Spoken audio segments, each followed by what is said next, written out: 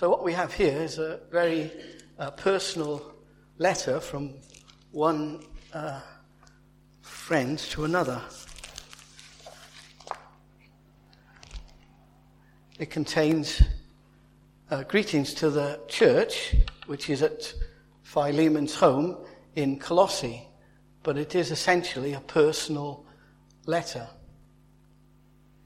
Paul wrote letters, as you know, to the churches, but he also wrote some personal letters. I'm sure he wrote lots of personal letters, but in the scriptures we find some personal letters, the letters he wrote to Timothy and Titus, and here to Philemon. And in a similar way, if you look at John's 3 letters, the second and the third are addressed to individuals who are named specifically. And they all appear in the scriptures. So they all have a message and a purpose. And they have something to say to us. This letter is unlike lots of other letters of Paul because it doesn't address a particular heresy in the church. It doesn't address things that are going wrong, which is sometimes the case. It's not addressed to a group of people, a body of people, a church family, as we were thinking this morning. It's addressed to an individual. But nevertheless, as I read this and looked at it, I see it being all about relationship. And we look first of all at all the personalities and individuals that are mentioned by name in this letter. There are those that are with Paul in his prison cell. And there are those who are members of the church at Colossae, Philemon and others. And as we read this, we see something here, we learn something of Philemon's love and of his faith, as Paul writes his prayer, not as it often is when we read these letters for the church, but for Philemon personally.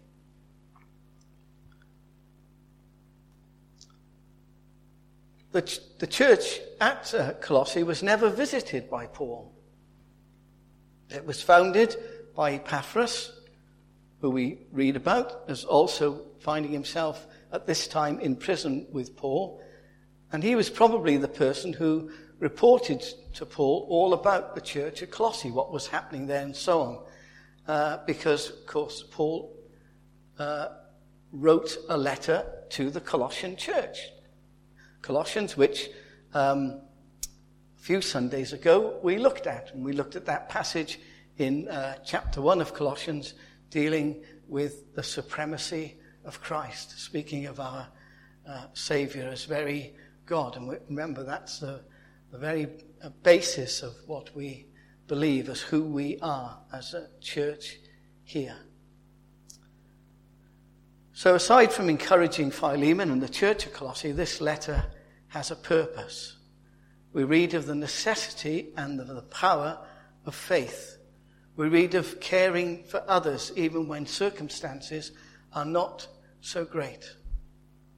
And we see these things, these characteristics in the writer and in the recipient. Let's look for a moment at the writer, at Paul. At this time, Paul was in prison. He writes about being in chains, and this is the situation he writes in. Nevertheless, whilst in difficult, to say the least, circumstances himself, he writes and he prays for Philemon, verses 4-7, and he pleads for Onesimus in verses 8-21. Though he's a prisoner, he's still active, he's still busy. Many of the letters were written from prison. They have a certain character about them that you can sort of see. They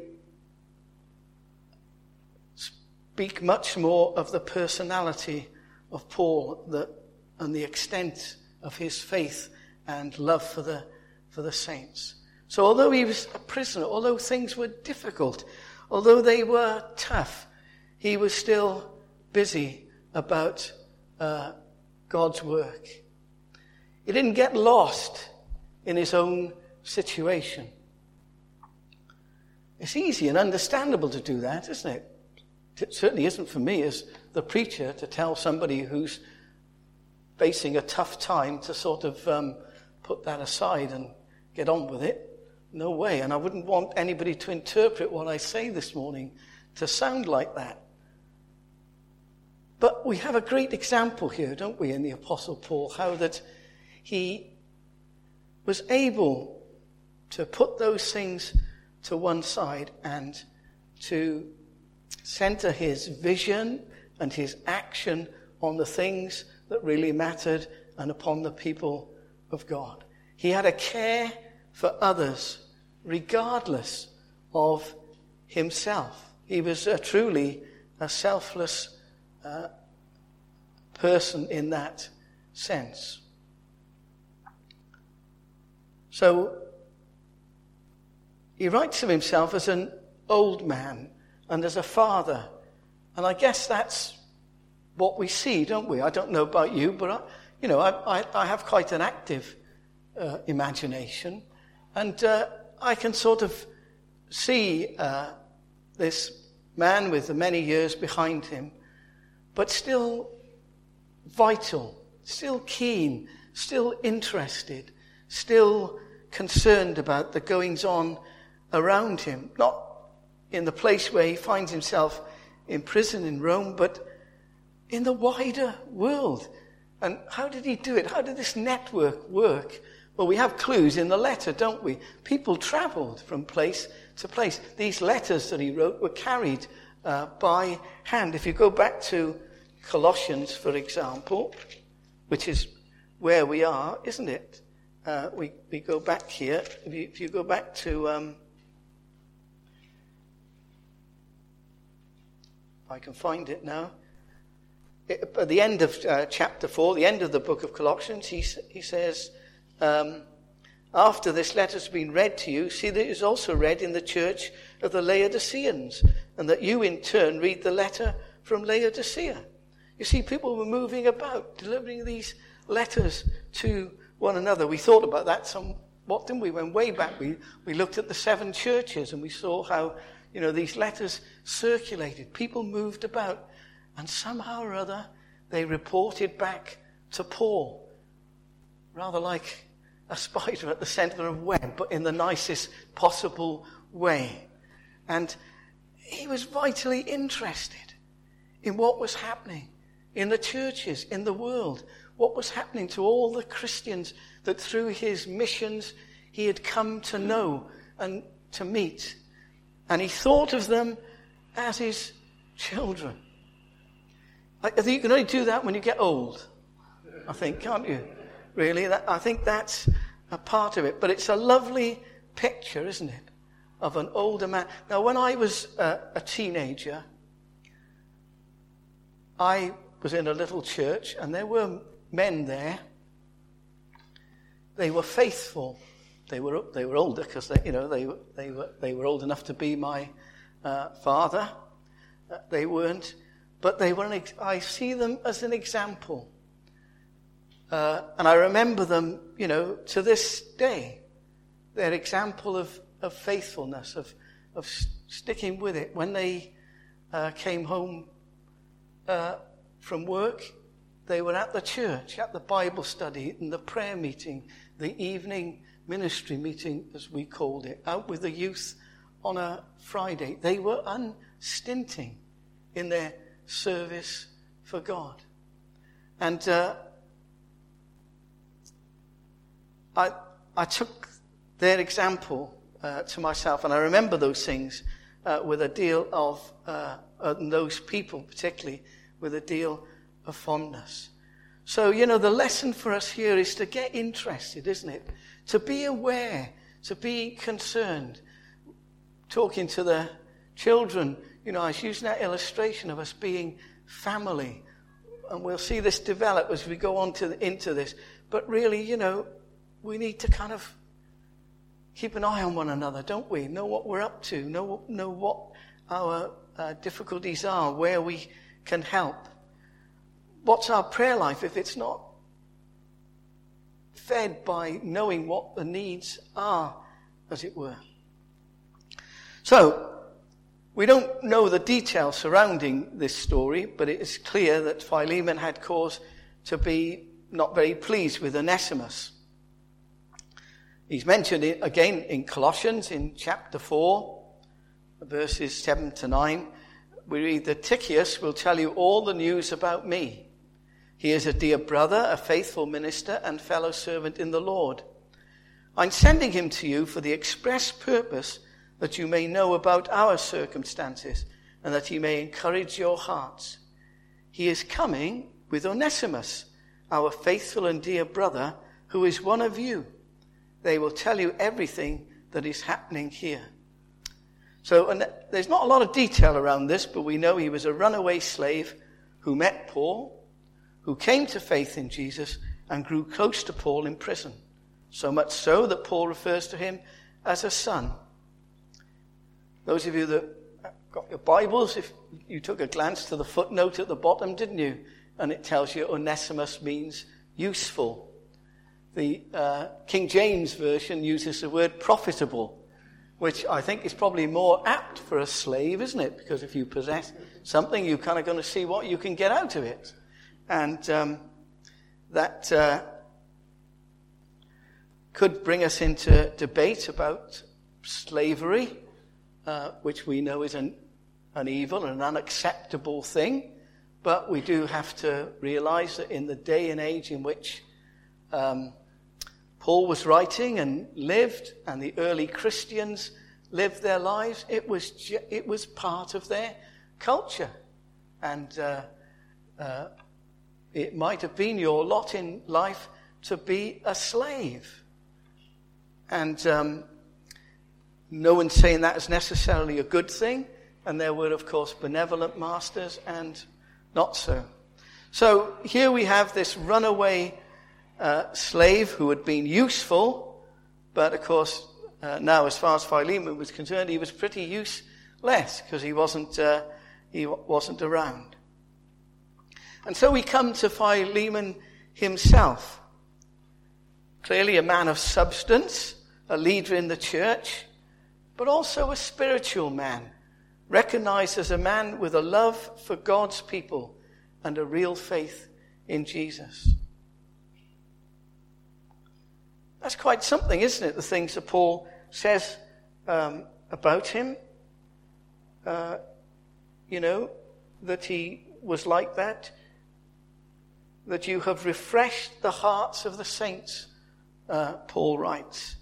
He had a reputation, and he had a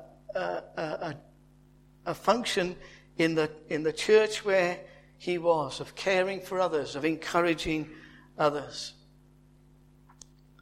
But you'll notice, whilst we've spoken of these individuals, that the Lord himself is nevertheless at the very heart of this letter.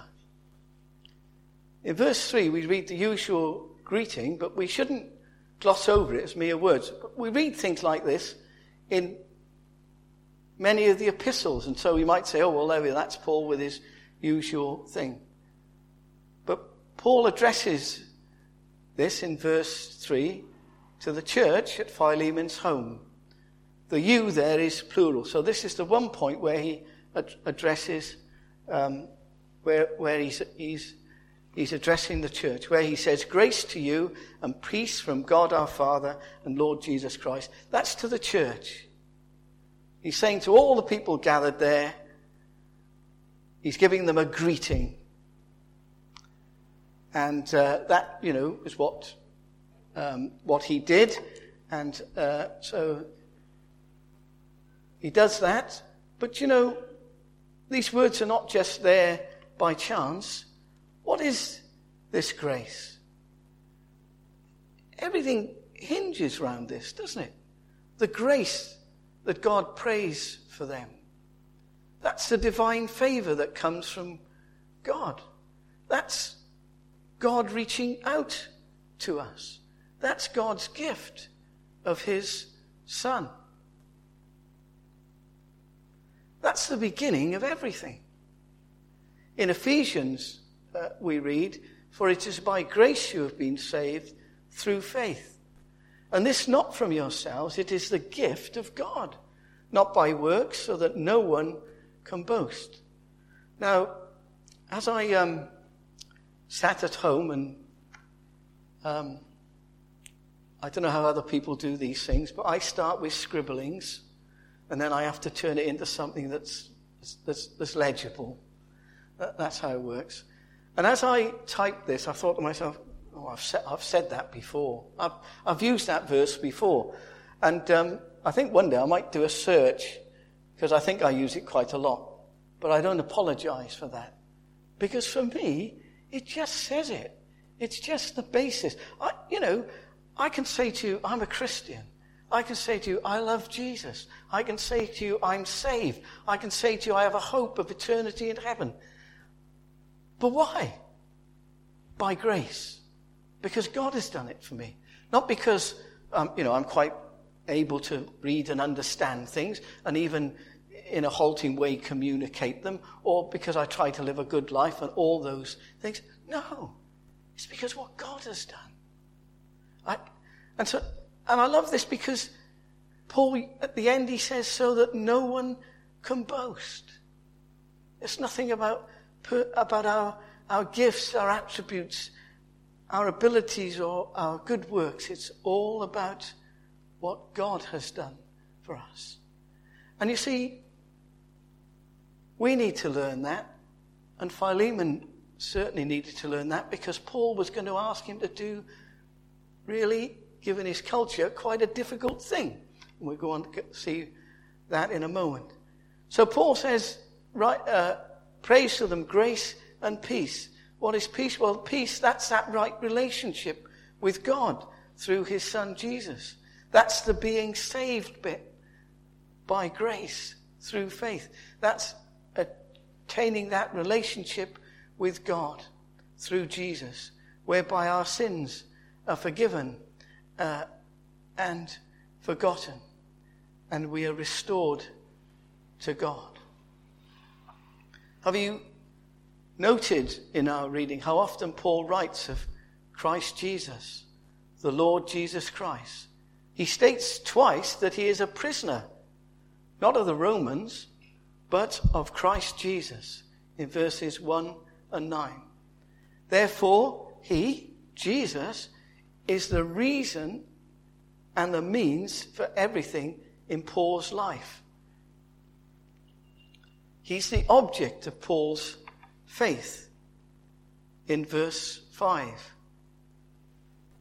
Or Onesimus' faith. Because I hear about your faith in the Lord Jesus. He's the source of his love. I hear about your faith and your love in the Lord Jesus. He's the source of every good thing, so that you will have understanding of every good thing we have in Christ. I sometimes have to I often have to tell myself off, because we read things and we don't think, do we? Every good thing, everything you have, whether it's your degree of health, wealth, family, all the things God has blessed you with are in Christ. In our lives, we do achieve things, don't we? And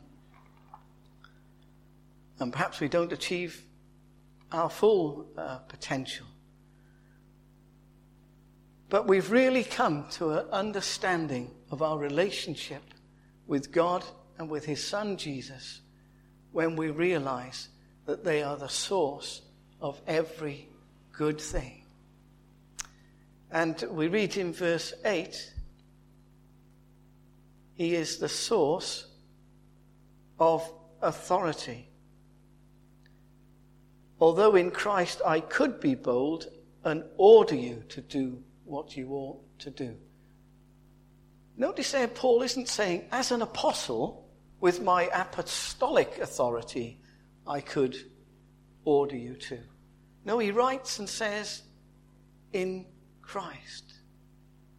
Paul here is simply reminding Philemon of things. He's not saying, oh, this is what you must do because I say so. Church leadership is about being the servant of everyone. It isn't about any sort of authority that tells anyone what they ought to do. It might be about gently leading somebody in the right direction, but which is what Paul is doing here.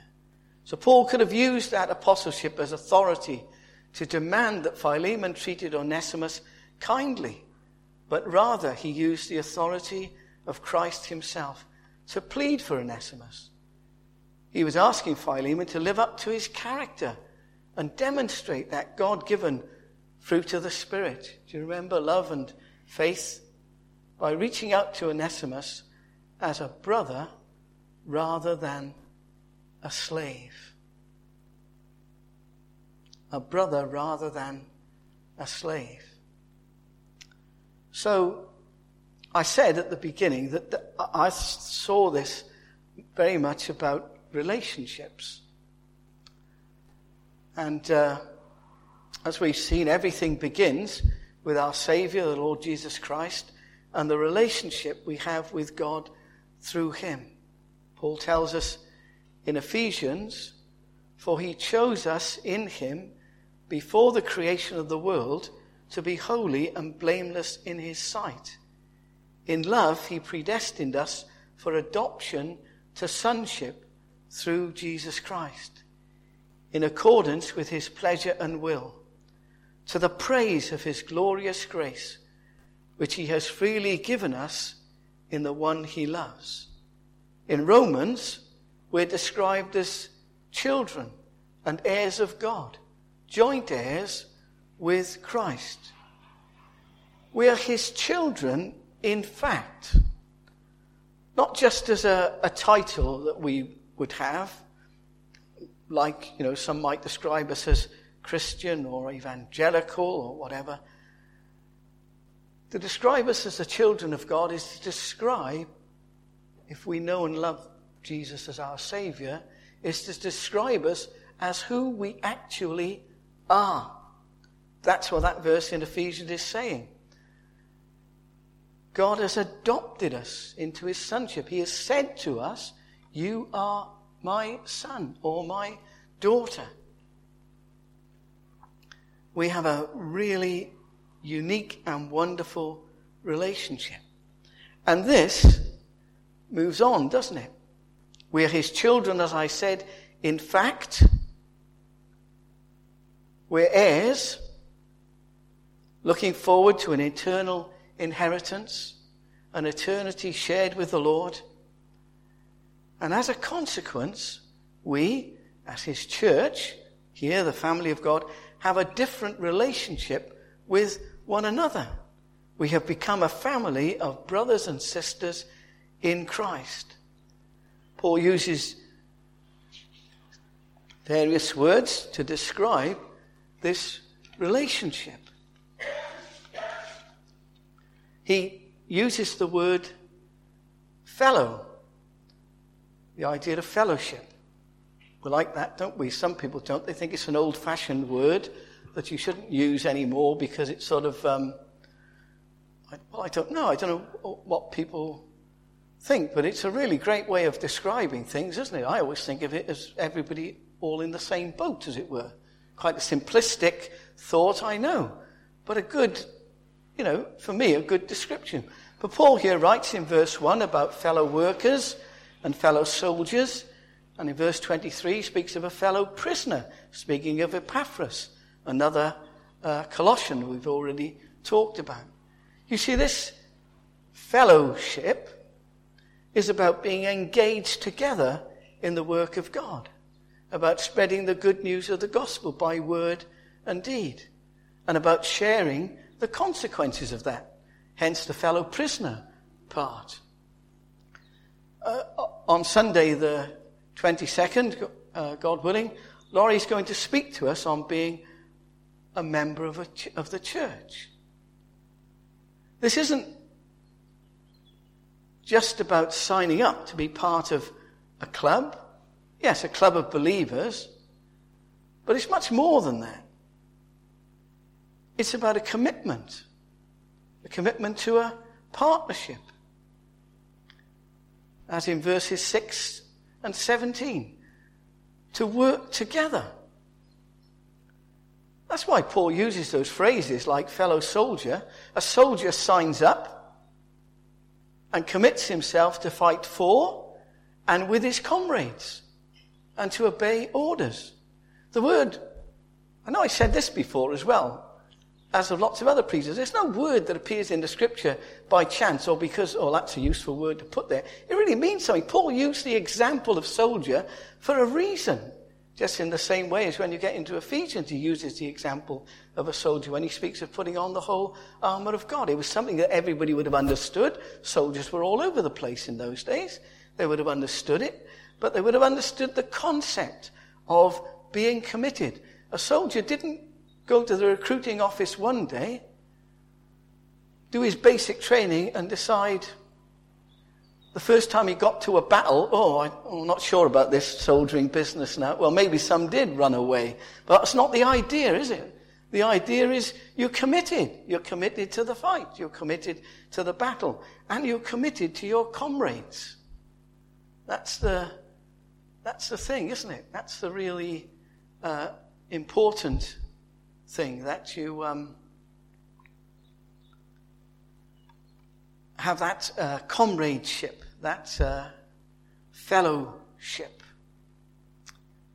So that's sort of how it works practically in the work of the church, in the work of furthering the gospel. We do it together. We commit to one another.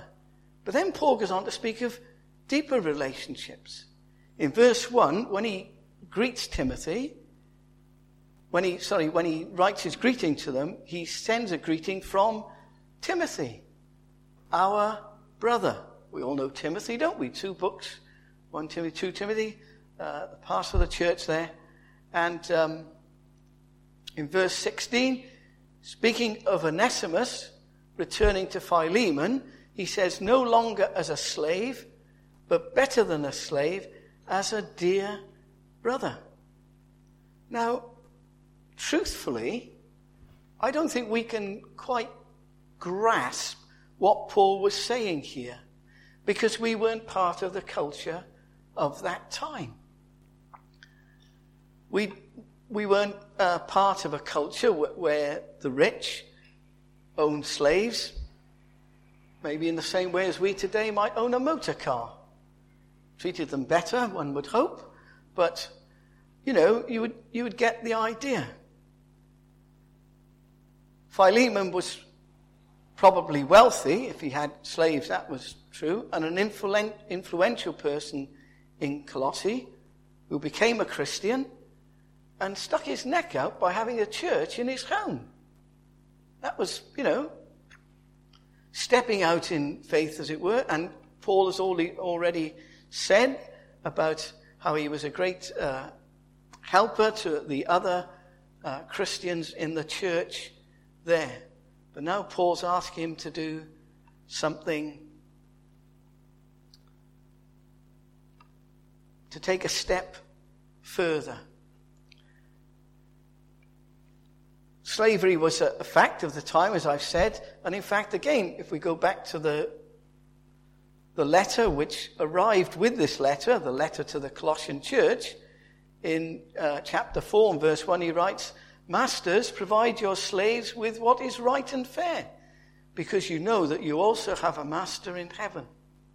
And again, in Ephesians, if you go to Ephesians chapter 6, you find a reference to masters and slaves there. So you see, this is the norm. So Onesimus could read or hear, Masters, provide your slaves with what is right and fair. That's okay, isn't it? But Paul wrote to him personally and said, no, you make this slave a dear brother. Just like let's make an assumption that Onesimus had family, brothers and sisters. You make your slave like them, just as if you would treat them. I'm reminded at this point of two other brothers. Do you remember them? The story the Lord told of the prodigal son, as we often call him, or the lost son.